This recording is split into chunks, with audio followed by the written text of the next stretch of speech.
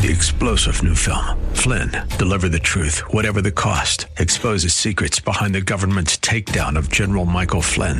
Flynn knew what the intel world had been up to. He ordered the first audit of the use of contractors. This set off alarm bells. He told the truth. He was the most dangerous person for Donald Trump to hire. They had to get rid of Flynn. Flynn, deliver the truth, whatever the cost. Available now. Watch it today. Go to salemnow.com. salemnow.com. From someone who doesn't know me is the prayer of salvation. But here's the great thing. That's how you know God, just through a prayer. The Bible says if you confess with your mouth that Jesus is Lord, believing in your heart that God raised him from the dead, you can be saved. I don't understand that. That seems amazing. Welcome to The Barnabas Effect with Paul Purvis, Senior Pastor of Mission Hill Church, a multicultural, multi-generational, multiplying church focused on shining the light and love of Jesus like a city on a hill. You're invited to visit any of the 3 locations in Temple Terrace and Tampa. For information and locations, visit missionhill.org. That's missionhill.org. Now, with today's message, here's Pastor Paul Purvis. You know, we've gathered as Mission Hill, and every time we do, that reminds us that we're just trying to do whatever it takes, wherever we are, to shine with the light and the love of Jesus like the city on a hill. That's what he told us to do. Don't hide your light, but shine brightly. And so that's why we've come together. It's about honoring Jesus and hearing from God. But here's what I've learned. I think sometimes we're drinking from the wrong bottle. I've got a little habit. And in fact, when you see me on Sundays, you'll usually see me with one of these mugs, and you may think it's coffee, but it's actually tea. It's called Throat Coat. I talk maybe too much, and so I just want to protect my throat. I drink a lot of that tea, and then just before I walk up to preach, it's just a habit. It's not mystical or magical, but I'll guzzle a bottle of water. And so just before I came up to preach, I opened the bottle of water backstage in the dark, and I began to guzzle, and I looked down and saw it was mandarin orange water, which if I were expecting it, I probably would have liked, but I was not expecting it, and I almost, like Jesus said he wanted to do with one of the churches in the Revelation, I almost spewed it out of my mouth. It was just a mess, and it hit me. Sometimes that's what we do, even in church, right? We're well-intended, and so we go through the motions. We'll come to church. We'll even follow the list of do's and don'ts. We'll check off the list. We may open the Bible some and read. But I've come to realize in my secluded life, it's kind of been a secluded life. I've been around church people like us all my life. I've realized I think there's a lot of people drinking from the wrong bottle. We're not experiencing the power of God that I see evidenced in the Word of God. And there's got to be a reason. It can't be that we're all just not good enough for something. Maybe we're doing the wrong things. Maybe we're trying to find our power in the wrong places. And that's what we're going to talk about today. How do you hear from heaven? How do you make sure God shows up in your life, your little corner of the world, right where you are, in a way that changes things? The year was 1857. 6 men had been led by another man, Jeremiah Lanphier, to begin to gather together for one purpose: prayer. 6 men in New York City. Wouldn't it be like most every other small prayer gathering? They may walk away encouraged, but nothing takes place. Not so fast. Not this time, because it was just a few weeks later that those 6 men had turned into 50,000 people gathering every day at noon in New York City, the world city, for the purpose of prayer. And what started with 6 men in the heart of one man led to what we now call the prayer revival. There have been revivals, seasons of awakening, where spiritual people, those who profess to know Christ, but whose lives don't demonstrate it, suddenly begin to look and act and talk and be different. Revivals throughout history that impact not just a small area, not just one church, but a region or even a nation. For example, right here in our nation, we had what was called the First Great Awakening. It took place in 1735, that's a few years back. But when that Great Awakening took place early in our country, 15% of the population began a relationship with Christ. After that, we had what was called the Second Great Awakening. It took place in the 1800s, 1800 to about 1825. 25 years of a move of God where society was impacted. History records that bars began to shut down. Businesses began to look at things differently. Churches were filled. Lives were changed. Then, of course, in 1857, that was the prayer revival I mentioned. In 1904, there's what was called the Welsh revival because of where it began and how it spread even across the ocean back into this country. And then in 1969 to about 1971, right here, actually on our opposite coast, California, the land of the fruits, the nuts, and the flakes, right? That's where the Jesus movement started. And we began to see hippies, people that were involved in drug use and really experimenting and involved in the sexual freedom that time period represented, were radically saved. And so now some of the most well-known Christian leaders across the world point back to those couple of years where their life was changed through an awakening. But in each one of these, if you track it back, you find that they have something in common. They all began not because the church said, let's have a big meeting, let's have a big event, let's make a big building. No, they all began with a group of people who were committed to prayer. You want to change your world? You become a person of prayer. Jonathan Edwards once said that prayer doesn't merely lead to revival, but that prayer is revival. You want there to be spiritual change in your life? You feel like you're distant from God. Maybe you don't hear from heaven. You become a person of prayer and see if that doesn't make a difference. In 1746, Edwards, who was a Puritan preacher, he wrote a book about prayer and revival. And the title of that book says it all, really. You English teachers, you're going to love this short, this quippy, this easy to remember title of his little book that he wrote. Here it is.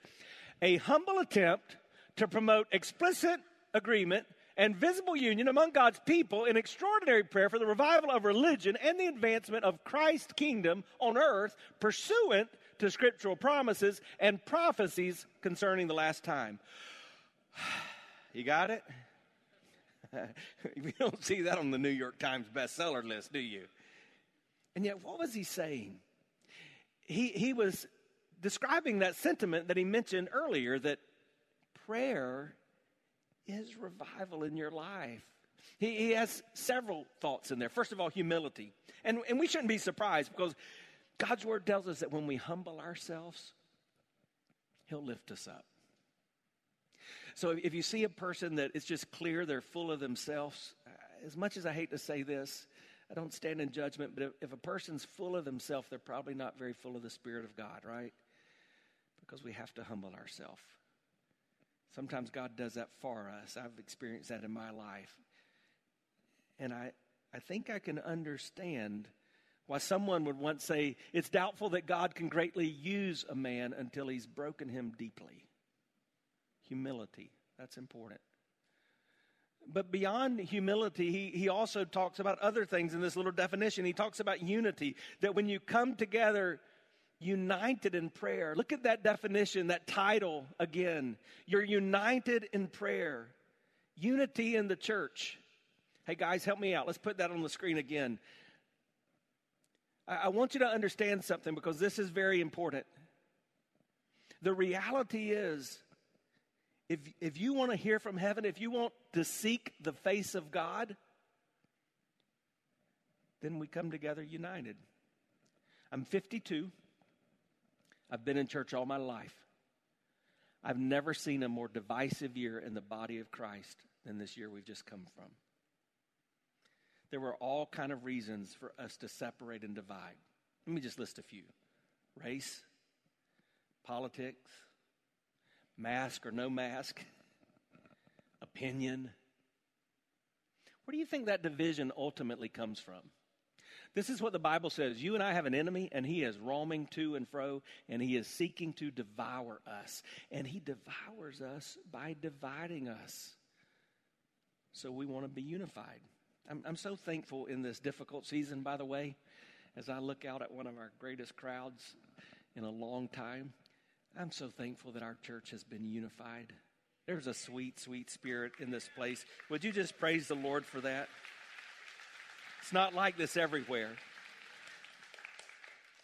But we are humble. There's humility. There's unity. And then there's prayer. Prayer becomes a focus. It becomes a main thing. And that brings revival. That brings awakening. If you look at history, you don't have that without intentional prayer. And then what does that do? It grows God's kingdom. And remember, Scripture teaches that God's kingdom is not about politics or who's in office. It's not about that kind of power. God's kingdom is about the rule and reign of a mighty God in every individual life. Hi, I'm Paul Purvis, the lead pastor of Mission Hill Church, right here in Tampa Bay. Thanks for taking the time to listen to today's The Barnabas Effect. It's a ministry intended to encourage, equip, and empower you. You may not know this, but this ministry is made possible because of the generosity of listeners like you. We are able to be on the air because listeners like you are gracious and give to this ministry. Would you consider making a gift today? It would be our honor to send you a gift, a resource, as a result of your gift of any size. And you can make that gift by going to missionhill.org and clicking on the banner that says The Barnabas Effect. That will direct you to a simple way that you can give right there online. Thanks again for listening to The Barnabas Effect today. And now we continue with our message. And so when people humble themselves and they come together in prayer, that awakens the spiritual sleeping giant that is in so many of you. And guess what? God's kingdom grows because now your neighbors, your family members, your coworkers, your friends, they don't look at you and me and say, hypocrites. They say, no, that's somebody that's living under the banner of God's kingdom. And when God's kingdom begins to grow, we look like the Bible. Don't you want that? Aren't you tired of people? I'm speaking mainly to those of you who hang out in places like this a lot. Aren't you tired of our friends and our family members not coming here, not being a part of what's so important to us because they say, y'all don't look like the Bible? This is a recipe. Do you get it? When we humble ourselves and we unify and we come together in prayer, that brings revival and God's kingdom grows and we begin to look like the Bible, and that prepares us for his promised return, for the coming of Jesus Christ. And that's what we should live for. Man, I grew up and we would have a revival meeting twice a year because we want to see change. And we've just come through a season where, not at our church, but you go to a lot of churches and all you hear is politics because we think that's what's going to bring change. And it's like we want the fruit of revival, but we never dig down deep for the root of revival. I told you last week, everybody wants to change the world, but most people don't want to take out the trash. We're not willing to do the work to get to where we need to be, so we find ourselves in a crisis, and that's when we cry out to God in prayer, and instead of developing a discipline that literally has a chance to change our life and change the world. And that's what brings us back to the Bible, the book of Acts chapter 1, where we're going to be today. But before we read that, I want to pray. And this is as practical of a message as you will ever hear, because we're talking about how to pray. It's a how-to message. And Jesus taught us how to pray. We call that what? The Lord's Prayer or the model prayer. So when I end this time of prayer, I'm going to invite you to do something a little different. I'm going to pray out loud that model prayer, and I'm going to invite you to pray with me if you know it. Don't be embarrassed if you don't. Not everybody does. If you grew up in the deep South where everybody pretended to be a Christian like I did, we said it before every Little League baseball game. Can you believe that? We would put our hands together, we'd pray the Lord's Prayer, and then at the end of it, when we said amen, everybody would go, woohoo, go get them. We're not doing that today in that same way, so to speak. But if you know that prayer, You pray it with me when I get to that point. So, Father, in the name of Jesus, wow, what a great time it has been just to be here in your presence and to worship you. You're the reason we're here, God. Let me just say that very clear. In my life, you're the reason I'm here. I don't want anything I have to offer. I want everything you've got to give. So, God, would you teach us what we don't know, including me? Would you give us what we don't have, including me? God, would you make us men and women, even boys and girls, that we've never even dreamt of being yet, because we don't have all of you. So, just pepper my words with your seasoning. God, would you let my thoughts even be the thoughts of you and change lives? Lord, because we know that changed lives change the world. And we want all of that as your glory, Lord. So we need you to teach us, just as you taught your disciples to pray when you said, Our Father, who art in heaven, hallowed be thy name. Thy kingdom come, thy will be done on earth as it is in heaven. Give us this day our daily bread, and forgive us our trespasses, as we forgive those who trespass against us. Lead us not into temptation, but deliver us from evil. For thine is the kingdom and the power and the glory forever. And all God's people gathered said, Amen. So Dr. Luke wrote the book of Acts. He begins the book of Acts by saying this: I'm writing this just as I did my previous work. His previous work was called Luke, the Gospel of Luke. He said, I'm writing this to tell you everything that Jesus began to do. How many of you know that God's still at work in our lives, right? So he said, I'm writing this to let you know what Jesus began to do. Here's what the Bible said. If God began a work in you, he will what?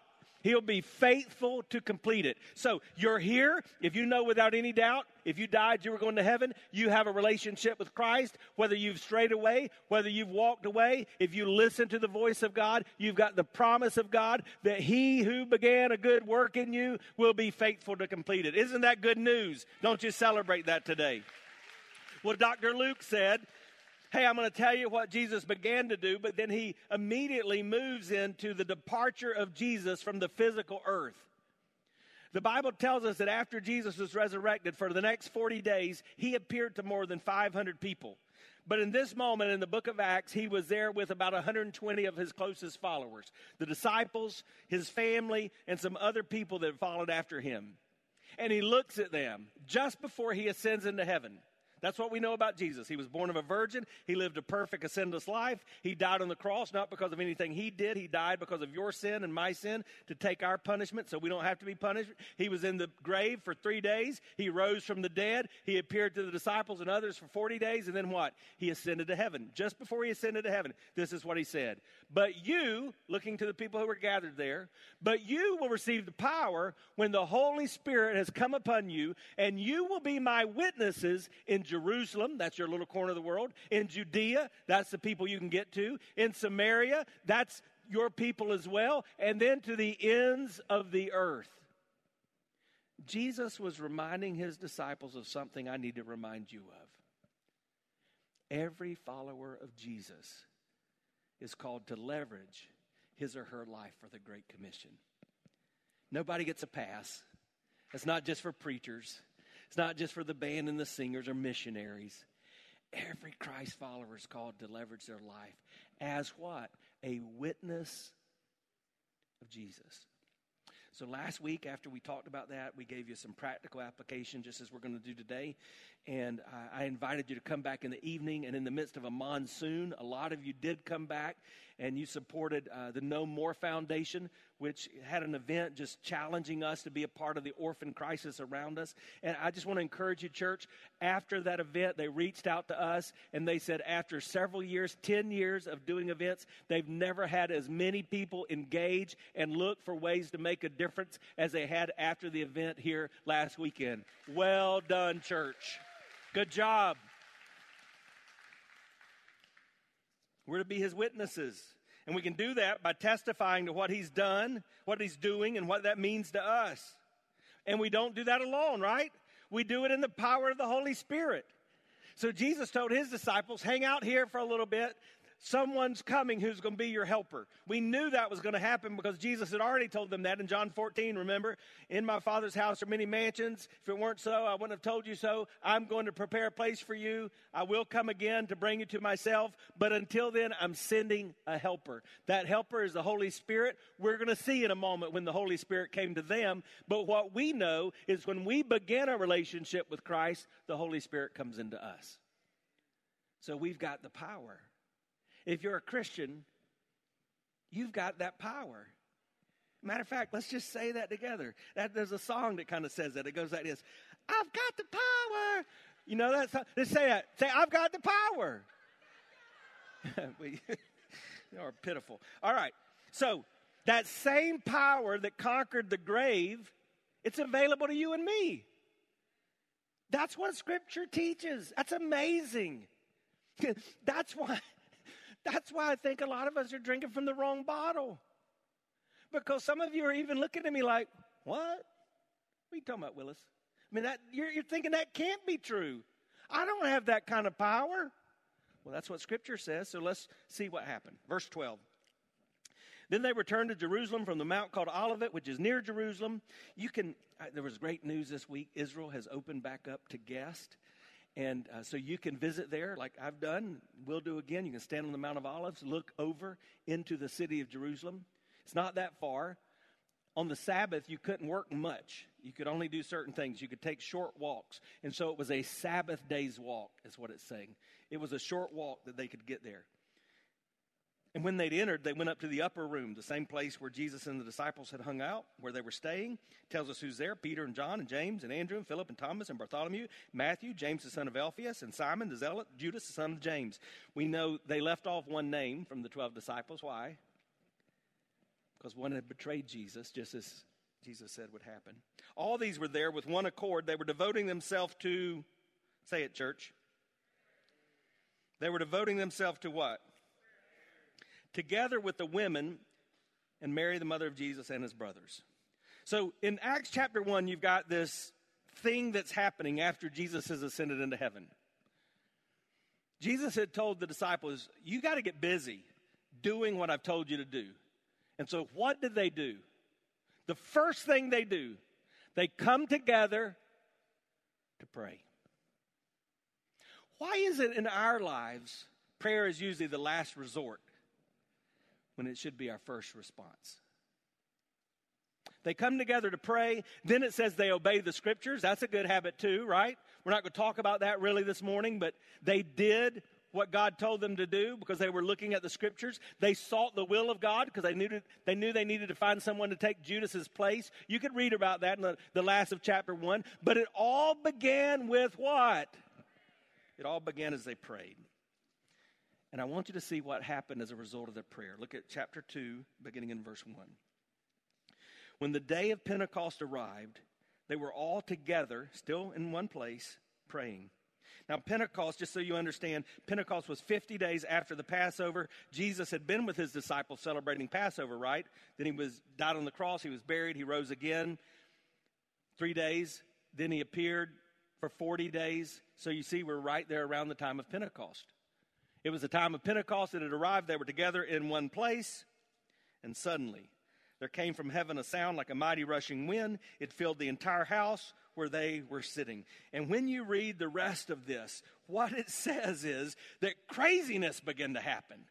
Things nobody had ever seen. Because it was Pentecost, there were people from all over the world. Since there were people from all over the world, what did that mean? There were many different languages. Everybody couldn't understand everybody. But Peter got up and began to preach. The other disciples began to speak. And the words that were coming out of their mouth were understood by people from all over the world in their native tongue. It would be like those of you in our church. We're blessed. We have about 67 different nations represented in our church today. It would be like if I began to talk and you didn't speak English. You heard what I was saying in your language. That was the miracle of that moment.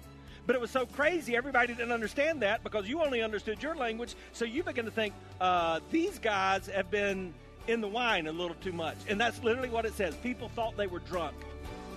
You've been listening to The Barnabas Effect with Pastor Paul Purvis. The Barnabas Effect is here to provide listeners like you with biblical truth and spiritual encouragement. But it can't be done without your financial support. Go to missionhill.org and click on the Give tab. Your financial support helps us reach those seeking truth about God and themselves. Thank you for giving at missionhill.org. And join us weekdays at 9 a.m. for The Barnabas Effect with Pastor Paul Purvis on Faith Talk AM 570 and 910.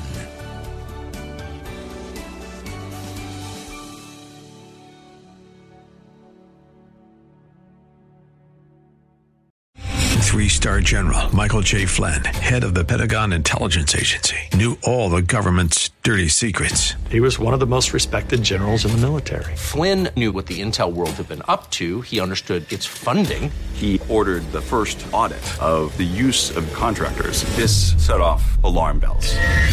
The explosive new documentary, Flynn, Deliver the Truth, Whatever the Cost, uncovers the facts behind this scandal. Flynn told the truth. He was the most dangerous person for Donald Trump to hire. I find out the worst enemy that I'm going to face in my life is right here in America. They took my assessment and they wanted me to change it. And I was like, I'm not changing it. They had to get rid of Flynn. With in-depth interviews, archival footage, and never-before-seen personal records of the man behind the headlines. I just felt like I was drowning. Flynn, Deliver the Truth, Whatever the Cost. Available now. Watch it today. Go to salemnow.com. salemnow.com.